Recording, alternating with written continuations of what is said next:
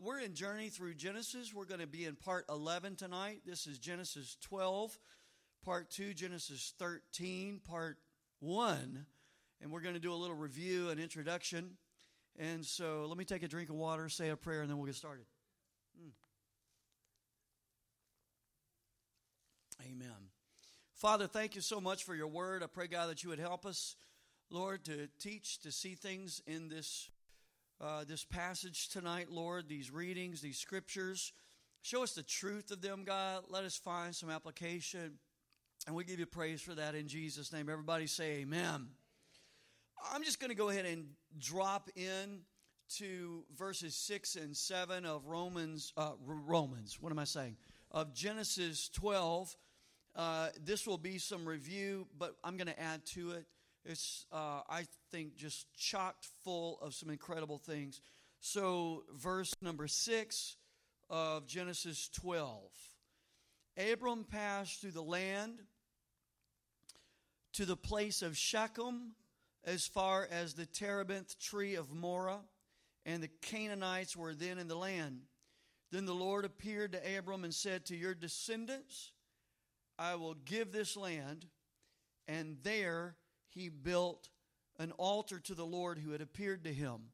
I mentioned this last time. It's interesting to me that Abram built an altar. How did he know to do that? Where did he get this information? Was it passed down through Noah and Shem and maybe back to Seth even through those lines? Maybe the Lord himself revealed to Abram this altar making process. Maybe it was just known in the human race because they were so close to the beginning. We don't know, but we do know that Abram built an altar. And there's something very significant about where Abram built this altar and subsequent altars. These are the first altars that he built, and this is the first altar that he built in Canaan. And it's located at Shechem at the terebinth tree of Moreh. I mentioned last time, Shechem means shoulder, which I believe, as Watchman Nee and others do, that this represents strength. This was the place, everybody say the place. This was the place where the promises that God had made to him would manifest. Abram had gotten on site. He was on the ground, the terra firma, where the strength of God would flow in his life. For me or you to fulfill our calling or our destiny, we have to move at certain times into certain places. It's only when we are in the place where we are supposed to be that we can expect the strength of God to begin to flow in our lives. I believe God ordains our steps. Psalm 37:23 says, "The steps of a good man are ordered of the Lord." One of my mentors, Brother Tenney, always said the steps and the stops of a good man are ordered of the Lord. In Psalm 119, 133, the psalmist said, "Order my steps, O Lord." There are places where we are supposed to be. And we've got to cooperate with that drawing of the Lord himself and move at certain times and certain seasons in our lives to get to the place. Everybody say the place where we can fulfill our calling and make the maximum impact. There are some places we are supposed to be. Now, here's some examples in the Bible. Jesus said one time, he's journeying, he's moving down the road with his disciples, and he stops and says, "I needs must go through Samaria." It was out of the way. It didn't make sense, but it was in the Father's plan, because for his ministry to be accomplished, for there to be the maximum impact, he had to talk to this little lady at a well in the middle of the day. And he had to get there to her. He had to go to Samaria. It was a divine appointment that would take place at a specific place. A place. Everybody say a place.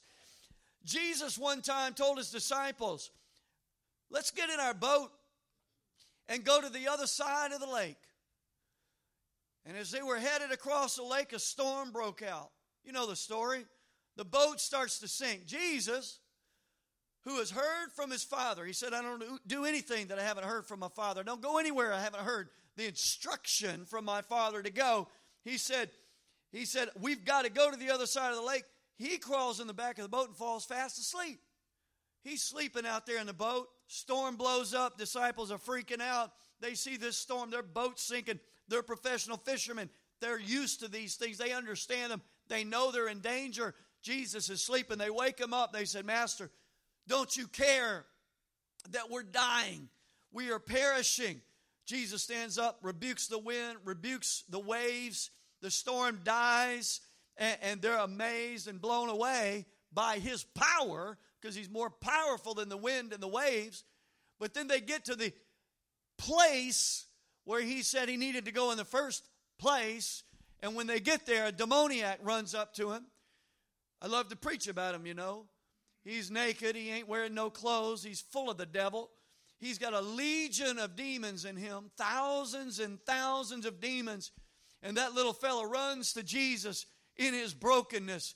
And Jesus delivers him and sets him free. The next thing we know, he's clothed and in his right mind. And he's an evangelist that's going out and reaching 10 cities for the cause of Christ.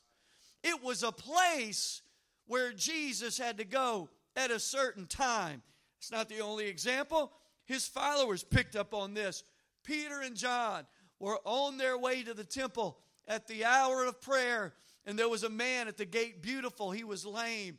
And Jesus had passed them hundreds and hundreds of times. But there was something different this time. They were supposed to be at that place at that time. That man looks up expecting to receive something from them. He's begging. And Peter looks at him and says, we ain't got no silver and gold on us right now. But I tell you what we do have, we're going to give to you. In the name of the Lord Jesus, rise and walk. And that man jumped up, started leaping through the temple, running and praising God. Why did that happen? Because at the right place, at the right time, Jesus had passed him many, many times. And the fruit of his healing would have been great. He would have been healed. But at this time, the fruit of that healing was 5,000 people came to know Jesus because of the signpost, the advertisement of that particular miracle. It was about being at the right place at the right time. A divine appointment. So here we see some examples. Let me ask you, where are you supposed to be right now at this season in your life? Even as far as the church we attend, there's a place, there's a church where you can have maximum impact. And check this out. It's not only where you have maximum impact, but it's also the place where you are impacted at the maximum level. Shechem was in Morah. Shechem means strength. Morah means teacher. In this place, Abraham would learn more and more about his God, about the ways of his God, the covenant of his God, the promises of his God, the word of his God. It was in this place where he was supposed to be, this land where God called him, where he would grow in his relationship with Almighty God. He would learn so much here. He would learn so much about his God in this place. But it wouldn't just happen. Abraham would have to be engaged and involved and continually seek after God. He had to hear the word of the Lord being proclaimed in that place. Because there's this proceeding word, this now word, this rhema word. And of course, when it comes to a place like a church, I believe that Life Point is the place where you all should be. because I'm the pastor of Life Point. And I think it's great. But I'm going to tell you something. If it's not, you've got to find the place where you do belong. You've got to find that place where you can grow in your relationship with God, where you can be impacted to the maximum, and you can be the maximum impact that God has called you to be. But I don't think it stops at church. I believe there's a school, a college where you're supposed to be. You don't just end up at any old school. You need to seek after God. What does God say about the university you attend? What about the job, the place where you're supposed to work, where the promises of God can come to pass in your life? I think we live life so much accidentally when God wants us to seek His face and get our steps ordered of the Lord so we're in the right place at the right time. And when you get in that place, for heaven's sake, here's what you do. Don't sit back and say, woo, I'm glad to be in the right place. Build yourself an altar. Make that a memorial. Call on the name of the Lord in that place. Seek Him there. Seek to do His will in that place. Worship Him in that place. Walk with Him in that place. Live a life of expectation in that place, because you're in the place where His favor and His love and His power can flow. Can I get an amen? The place. It's interesting. He built an altar at Shechem at Morah. Now, verse 8. And he moved from there to the mountain east of Bethel, and he pitched his tent with Bethel on the west and Ai, or Ai, on the east. There he built an altar to the Lord and called on the name of the Lord. This is the second altar that Abram built in Canaan.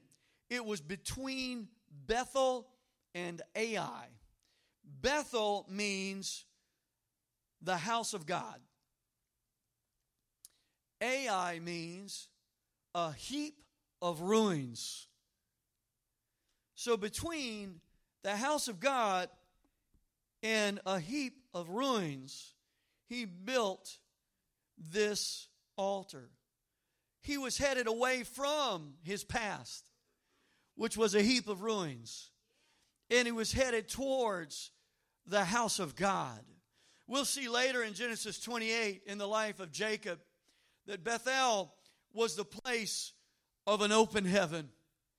It was this staircase, this stairway, this ladder that was filled with angels ascending and descending with the Lord at the top of the ladder. Some have equated that tower, that staircase, that ladder with a ziggurat, like the one at Babel, the Tower of Babel, Nimrod's tower. We've talked about him. The Lord visited that tower, but when He did, He dispersed all these people around the earth to get His purpose accomplished. The Lord visited the one in Genesis 28 that we'll see later in Jacob's life and pronounced the Abrahamic blessing on Jacob.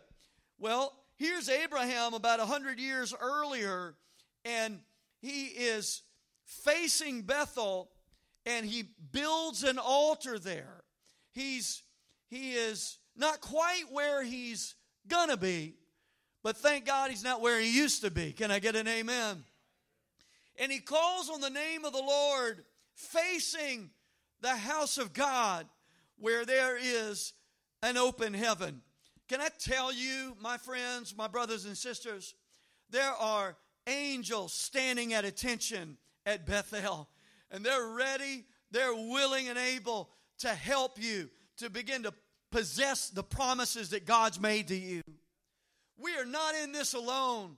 There are angels, heavenly assistants, who are wanting to work on your behalf when you stand in faith, when you begin to believe what God has said about you, and when you begin to act like what He's promised you is true, and you're where He's led you to be. They've been assigned to help you to see to it that every promise He's made to you makes its way to you, that it gets to you.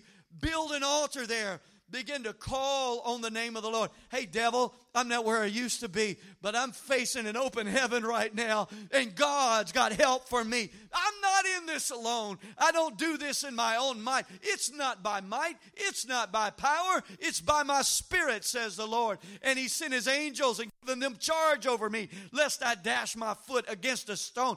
I have heavenly assistance, and I'm facing that open heaven. The place, it's at the place.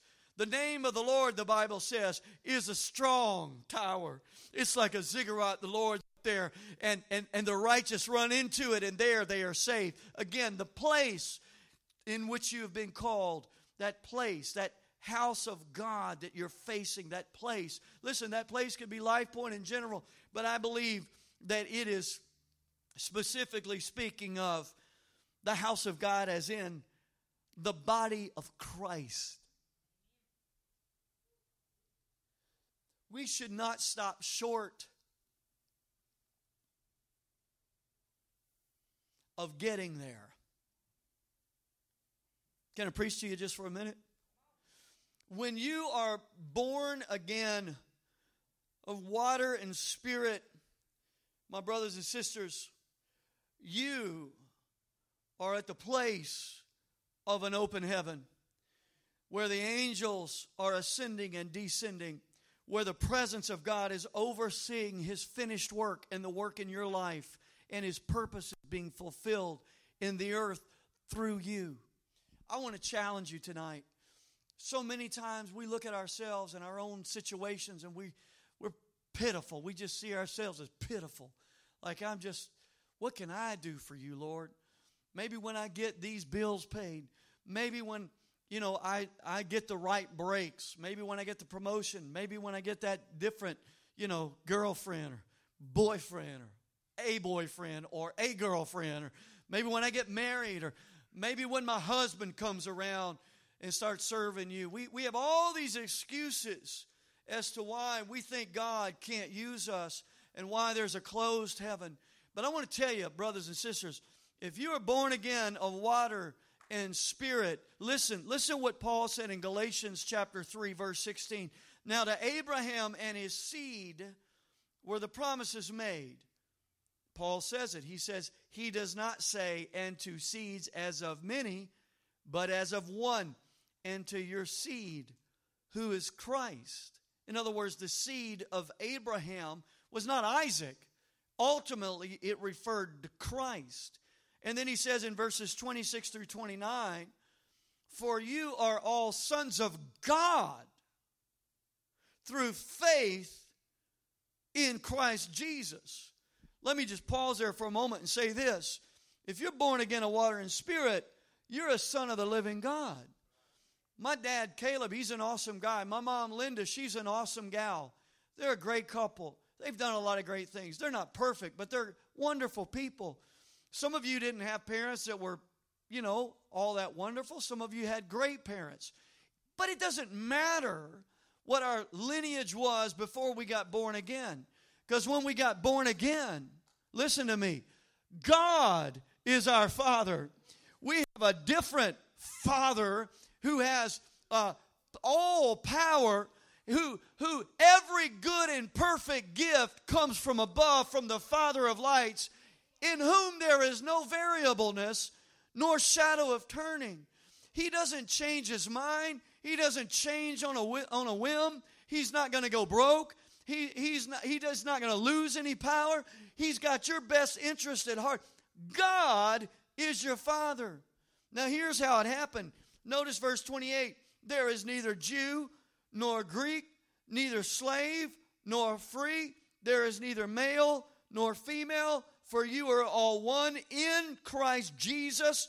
Listen, and if you are Christ, then you are Abraham's seed and heirs according to the promise. Verses 13 and 14. Christ has redeemed us from the curse of the law, having become a curse for us.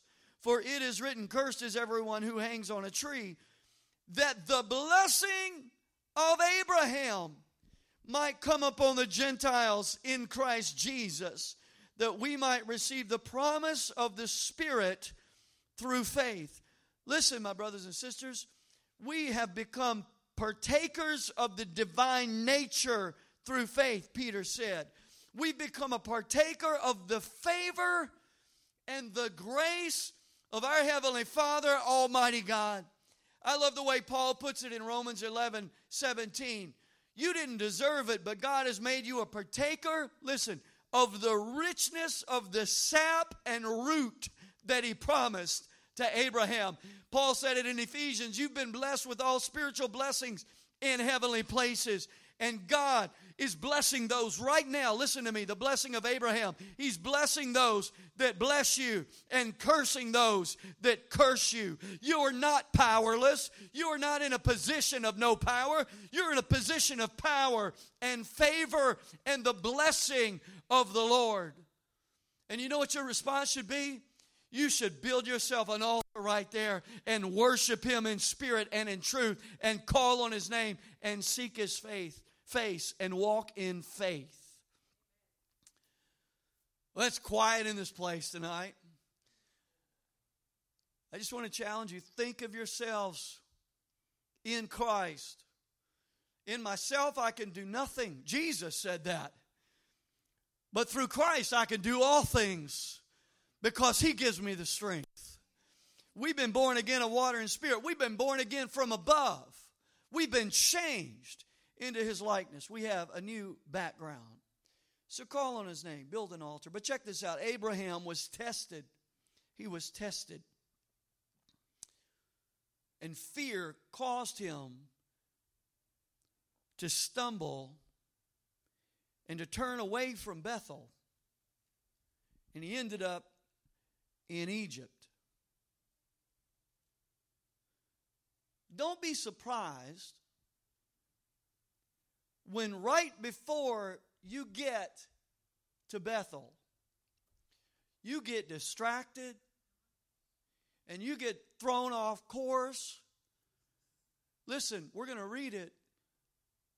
Abraham hit a famine. There was a famine in the land. There was no food in the land. And then when he was going into Egypt, which is always representative of sin, he was afraid that Pharaoh would think his wife was just something he had to have and was going to reel her into the harem. And so he said, let's lie about who you are. You're my sister, which was really kind of true. I hate to break it to you because they were like, she was his half-sister. You know what I'm saying? It was Bible days, folks, you know, like things happen.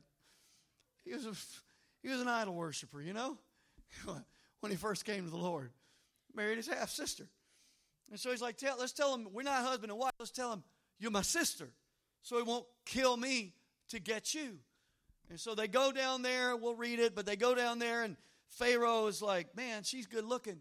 And so he gives Abram, some stuff, some animals and some treasure and whatnot. Like, I'm going to take your sister. I'm going to bring her on into my harem. And so, sure enough, his family's divided. There's brokenness. But this is right before he got to Bethel. I'm going to tell you something. Before you get to that open heaven, there's a devil that's going to try to get you to stop short. I don't know if you're getting what I'm saying, but he's going to try to stop you short of getting everything God has for you. And when I say born again of water and spirit, like, I believe, God's good, Jesus is good, but I'm telling you, those apostles, they believed in that altar call I give every Sunday. You need to repent. You need to be water baptized. You need to be filled with the Holy Ghost. And people say, I don't think I need to have that. That's not for me. I'm just telling you, perhaps the pressure that you feel resisting that is not coming from your own self. Maybe it's coming from an enemy who wants to stop you short of getting everything that the Holy Ghost has for you. And you're going to live your life short of Bethel, facing it, wanting it, but you're short of it because of fear, because you've been distracted one way or another. I want to encourage you. You need to push on beyond that. There is a Bethel out there waiting for everybody in this room. God wants to take every sin away. God wants to fill you with His Spirit to the overflow and make the difference that you can't make on your own. Can I get an amen from somebody? The devil's going to try to get you to stop short. And we see this all throughout Genesis, Exodus, Leviticus, even into the ministry of Jesus, even into the ministry of the apostles. The enemy's always trying to get people to you can face the right direction, but just stop short, man. Just stop short. And for eons, throughout the history of the world, the devil has gotten people to stop short of everything God had for them. And the devil was trying to do that right here to Abram. There's so many blessings waiting for him. Verse 9, so Abram journeyed, going on still toward the south. Now there was a famine in the land. And Abram went down to Egypt to dwell there, for the famine was severe in the land. And it came to pass, when he was close to entering Egypt, that he said to Sarai, his wife, indeed, I know that you're a woman of beautiful countenance. I say this to my wife on a regular basis.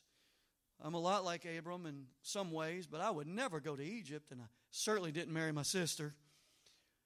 Therefore, it will happen when the Egyptians see you, that they will say, this is his wife, and they will kill me, but they will let you live. Please say, you're my sister, that it may be well with me for your sake, and that I may live because of you. So it was when Abram came into Egypt that the Egyptians saw the woman, that she was very beautiful. The princes of Pharaoh also saw her and commended her to Pharaoh. In other words, he had to look out, guys, right? And they're like, hey, Pharaoh, we found you one. It's just funny. And the woman was taken to Pharaoh's house. He treated Abram well for her sake. He had sheep, oxen, male donkeys, male and female servants, female donkeys, and camels. But the Lord plagued Pharaoh and his house with great plagues because of Sarai, Abram's wife. Preached about this a couple of weeks ago. And Pharaoh called Abram and said, what is it that you have done to me? Why did you not tell me that she was your wife? Why did you say she's my sister? I may have taken her as my wife. Now therefore, here is your wife. Take her and go your way. So Pharaoh commanded his men concerning him, and they sent him away with his wife and all that he had. This was all a distraction. This was all a waste of time. This was all a big circle. He was at the right place, facing the right place, but just before he got to Bethel, he got distracted, and he lost his way. He ended up in Egypt, and it was a detour. It's just a way. Anybody ever wasted any time in your walk with God? I told y'all before, I always feel 5 years behind because me and God got in a fight. And I was right, and God was wrong. At least that's what I thought for 5 years, Milton. And I fought, and I shook my fist, and I yelled and screamed, and I said things that people would consider to be blasphemy. And I was off in my Egypt for 5 years, somewhere in there. But somewhere in the mercy of God, it was a Pharaoh that got a plague in my life. And said, what in the world are you doing? And God delivered me. And I made it back to Bethel. And that's exactly what happened with Abram in this story. Look at chapter 13, verse 1. Then Abram went up from Egypt, he and his wife and all that he had, and Lot with him to the south. Abram was very rich in livestock, in silver, and in gold. And he went on his journey from the south as far as Bethel, to the place where his tent had been. Listen, to the place where his tent had been at the beginning, between Bethel and Ai, to the place of the altar which he had made there at first, and where Abram called on the name of the Lord. Guzik says, even though Abram came back from Egypt with great riches, he returned to the same place he had been before, right back where he started. Essentially, his time in Egypt was wasted time. God could have and would have provided for every need in Canaan. Abram should not have used the blessing God brought to him in Egypt as a justification for going there. Even though God is great enough to bring good even when we disobey, there is still a cost built in to disobedience. Guzik says this: Abram's unbelief took him from his place of worship into sin, or Egypt, and he led others into sin also. I remember in my days when I was mad at God, me and God were feuding.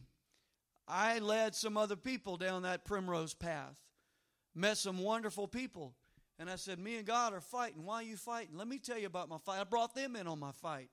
Some of them are still fighting against God. Abram led others into Egypt as well, led them into sin, and it made him more confident in his ability, listen to this, to lie than in his confidence in the protecting power of God. And it even broke apart his family for a bit. It was not until an ungodly king rebuked him that he righted his way. Yet Abram also did what he should, and this is awesome. Instead of torturing himself and saying, man, I've messed up so bad, he got busy doing what he needed to do. And he went back to that place that he had been before, to that place where his altar was, and he called on the name of the Lord. Abram came back to the promised land and started all over, back to Bethel, back to the tent, back to the altar, and did what he should do. Reminds me of that passage in Revelation 2 that says God wants us to walk in our first love and after our first works. So this was a test that Abram failed. I'm so glad God doesn't fail us just because we fail. I'm so glad that he gives us fresh starts and do-overs, because everybody in this room would go to hell right now if we didn't have the opportunity to have fresh starts and fresh do-overs. I'm telling you, every single one of us. I don't know about Cynthia. She's like super duper good. But the rest of us would be in bad, bad trouble. Now there's a second test. So that's a first test that Abram faces here in Canaan. Here's a second test that he faces. Are you with me? Isn't this exciting? Just beyond words, right? Verse 5. Lot also, who went with Abram, had flocks and herds and tents. Now the land was not able to support them, that they might dwell together, for their possessions were so great that they could not dwell together. And there was strife between the herdsmen of Abram's livestock and the herdsmen of Lot's livestock. The Canaanites and the Perizzites then dwelt in the land. So Abram said to Lot, please let there be no strife between you and me, and between my herdsmen and your herdsmen, for we are brethren. Is not the whole land before you? Please separate from me. If you take the left, then I will go to the right. Or if you go to the right, then I will go to the left. And Lot, he's so selfish. He lifts up his eyes. I mean, he's only there because of Abram's obedience and disobedience. He's only where he is because of Abram. But Lot lifts up his eyes and he sees all the plain of Jordan, that it was well watered everywhere. And then the parentheses here, before the Lord destroyed Sodom and Gomorrah. Like the garden of the Lord, it's like the Garden of Eden, like the land of Egypt as you go towards Zoar. Then Lot chose for himself all the plain of Jordan, and Lot journeyed east, and they separated from each other. Abram dwelt in the land of Canaan, and Lot dwelt in the cities of the plain, and pitched his tent even as far as Sodom. But the men of Sodom were exceedingly wicked and sinful against the Lord. Technically, Lot was going back towards where the heap of ruins was. he chose poorly. He chose the wrong direction. He was moved by only what he saw. And what he saw was well-watered plains. I've always seen it this way because the Sunday school teachers taught it to me like this. I've always seen it as like the Mississippi Delta. Like Lot looked out and saw, look at those fields. Man, it's like strawberry fields forever. You know what I'm saying? Like, it's just looking good. And he's like, that's the fields I want. I want to go over there, Wayne. Like, that's where it is. And poor old Abram was left with what I always saw in the Sunday school, a desert. It was just a desert. It was dry, rocky, craggy. You couldn't grow nothing. It was like West Texas. You ever been to Odessa? You ever been to Midland? You ever been out there in Lubbock? You look around, man, it's like, I'm like, what in the world is that? Oh, that's a dust storm. I'll never forget years ago, Valerie and I went out there. We were in Lubbock, I think at the time, and we were in our, 29-foot travel trailer made of cardboard, sheer luxury, and we were pulling it with our Smurf-mobile, and we were out there in Lubbock, and it was about 80 or 90 degrees. It was beautiful. It looked like Mars, the landscape. I'm from Louisiana. And as we were out there, big old thick clouds started billowing. I'm like, what's that? They're like, oh, it's a dust storm. What? A dust storm? We don't have these in the swamp, When we see that, it's like, it's love bug season, you know what I mean? Or it's mosquitoes. It's a flock of birds. Out there, it was dust. And this big old storm blows in. And if I'm lying, I'm dying. It went from like 90 degrees to like 12 degrees. Seriously. I was blown away. I saw a bank with a digital thing that said 12 degrees. I'm like, you got to be kidding. And here I am once again in my cardboard RV with hair dryers trying to melt water and other substances, trying to make sure the pipes didn't blow up and whatnot. And I'm like, I can't believe this is happening. That's the kind of landscape that I saw Abram being stuck with. Lot goes over here to the pretty stuff, and Abram gets stuck over here. Lot was looking at what he thought was luxury. It was really a heap of ruins. It was about to turn into a greasy spot in the middle of nowhere. But he just saw potential, he thought. But he only saw surface. He was a very shallow man. And it says that the men of Sodom were exceedingly wicked and sinful against the Lord. Now we're going to look at the wickedness and the sin of the men of Sodom a little later. But we'll go there, okay? Everybody say, oh my. Verses 14 through 18. And the Lord said to Abram, after Lot is separated from him, lift your eyes now. Listen, you're not stuck here, Abram. Look from the place where you are north, south, east, west. For all the land which you see, I'm going to give it to you and your descendants forever. I'm going to make your descendants as the dust of the earth. You see all this dust under your feet, boy? I'm going to make your descendants as plentiful as this dust, so that if a man could number the dust of the earth, then your descendants also could be numbered.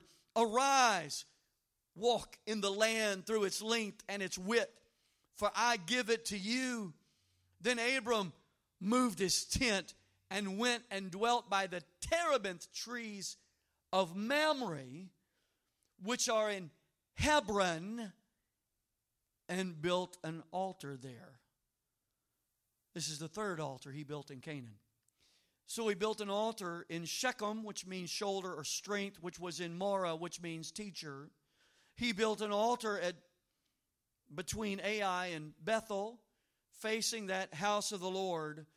And he built an altar at Hebron, which means association or community, which is in Mamre, which means strength. Just as important as it is to be in the place that you're supposed to be and be in the house of God, it's also important that you find community. And we'll end it here, but you find community in your relationship with God vertically and in your relationship with other brothers and sisters in the body of Christ horizontally. That's where your strength is. No man is an island. I'm going to tell you, God is my strength. God is my help. God is my fortress. He's a very present help in the time of trouble. Yes, He is. But I'm going to tell you, so are you. So are you. So are you. So am I to you. You are a very present help in my times of trouble. And I can be a very present help in your time of trouble. We can all help each other. We strengthen each other. The body of Christ is strengthened by what every part of it supplies to the body in general. It is so important that we live and make an altar, make it something that we would die on, man. It's a place of commitment. I'm committed to you, Lord, in my relationship with you, but I'm just as committed to my brothers and my sisters. Remember what Christ said when He approached Paul. You just can't overemphasize this. Paul's like killing Christians. Jesus appears to him, knocks him down. He's about to turn him into a greasy spot. And he says, "Who are you, Lord?" He's blinded. He's blown away. He says, "Who are you?" He said, "I'm Jesus, whom you persecute. When you've done it to the least of these, my brethren, you've done it unto me." I'm just telling you, there is a communion we have with God when we have communion with each other. Are you with me? It's so important that Life Point is united. For God to get us where we need to be and get us to do what we need to do, there needs to be unity in the house. There's got to be a oneness, a sameness. Now, we're diverse. We're different as daylight and dark in a lot of ways, man. We've all got different giftings, different proclivities. We have different strengths, different weaknesses. But when we get together, we complement each other. That diversity brings a strength that is so powerful. We can reach the world. We can reach the world. And we have a lot of unity here, and we are united with other believers around the world. Sunday night, Valerie and I spent time entertaining the Lucases. We gave them an offering from Life Point Church. The Lucases are missionaries to Japan. I told you about them. We spent time with them. Precious, precious people out there doing a great work for God. We strengthened them. They strengthened and encouraged us. But there needs to be a unity. And that's what this third altar is all about. Community, association, and in that is strength. Strength. Amen? Genesis 14, we'll introduce this. And it came to pass in the days of Amraphel, I think, king of Shinar or Shinar, Arioch, king of Elasar, Shedorlaomer. There's a name. Let's give that one to Wesley and Kelly. There's a name. Shedorlaomer, king of Elam, and Tidal, king of nations. That they made war with Bera, king of Sodom, Bersha, king of Gomorrah, Shinab, king of Admah, Meber, king of Zebulun, and the king of Bela, that is Zoar. All these joined together in the valley of Sidon, that is the Salt Sea. 12 years they served that guy, and in the 13th year they rebelled. In the 14th year, that guy and the kings that were with him came and attacked the Rephaim in Ashtaroth, Karnaim, those in Ham, these other people, the Horites in the mountains of Seir as far as El Paran. Isn't that a restaurant up here in Gonzales? El Paran it's El Mezcal. That's right. which is by the wilderness. Then they turned back and came to En Mishpat, that is Kadesh, and attacked all the country of the Amalekites and also the Amorites who dwelt in Hazazon Tamar.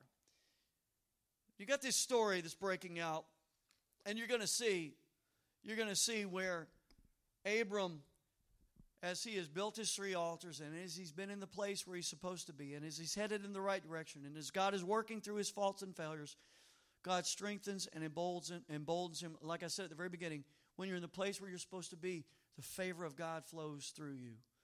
God knows how to get his promises he's made to you to come to pass. You don't have to worry about it. Cast all your cares on him.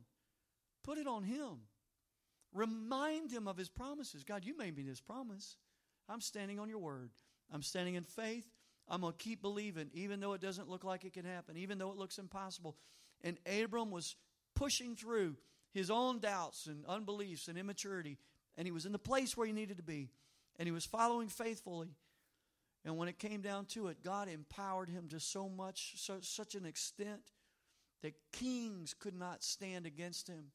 Warring armies that were trained couldn't stand against this nomadic man and his bunch of herders, shepherds, goat herders, goat ropers, cowboys. They weren't fighters.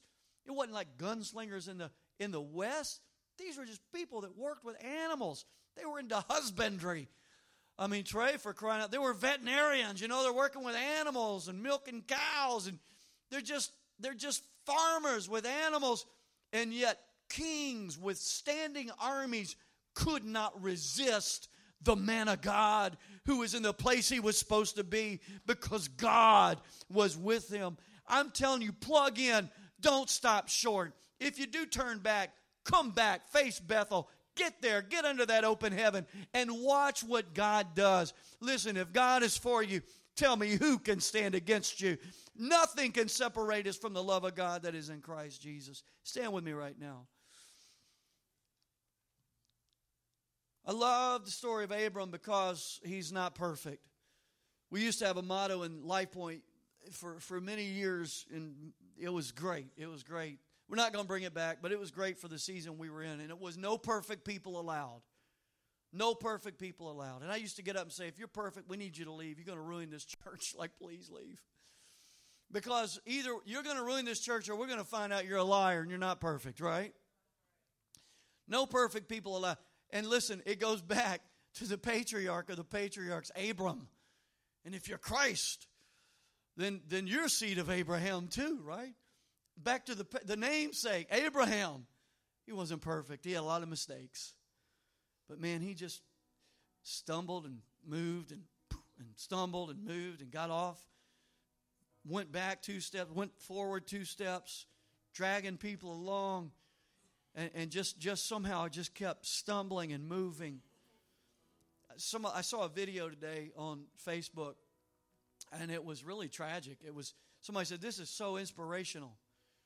And it's a wildebeest, his leg in the mouth of a crocodile. Anybody seen this? It was viral.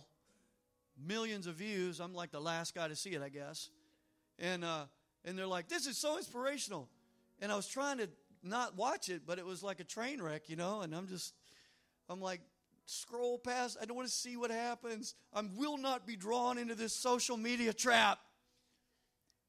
But the longer I just kept watching, and that wildebeest is the crocodile's trying to drag him in the water. And wildebeests are dumb. They're absolutely ignorant. They're the ones that just, thousands of them just go over the cliff and go into the crocodile stuff, and the crocodiles just eat them left and right. This poor fella, his other wildebeest buddies are kind of waiting on him. They're like away from the shore. They're like, you could see it. They're like, come on, we're waiting on you. And he's like, I'll be right there.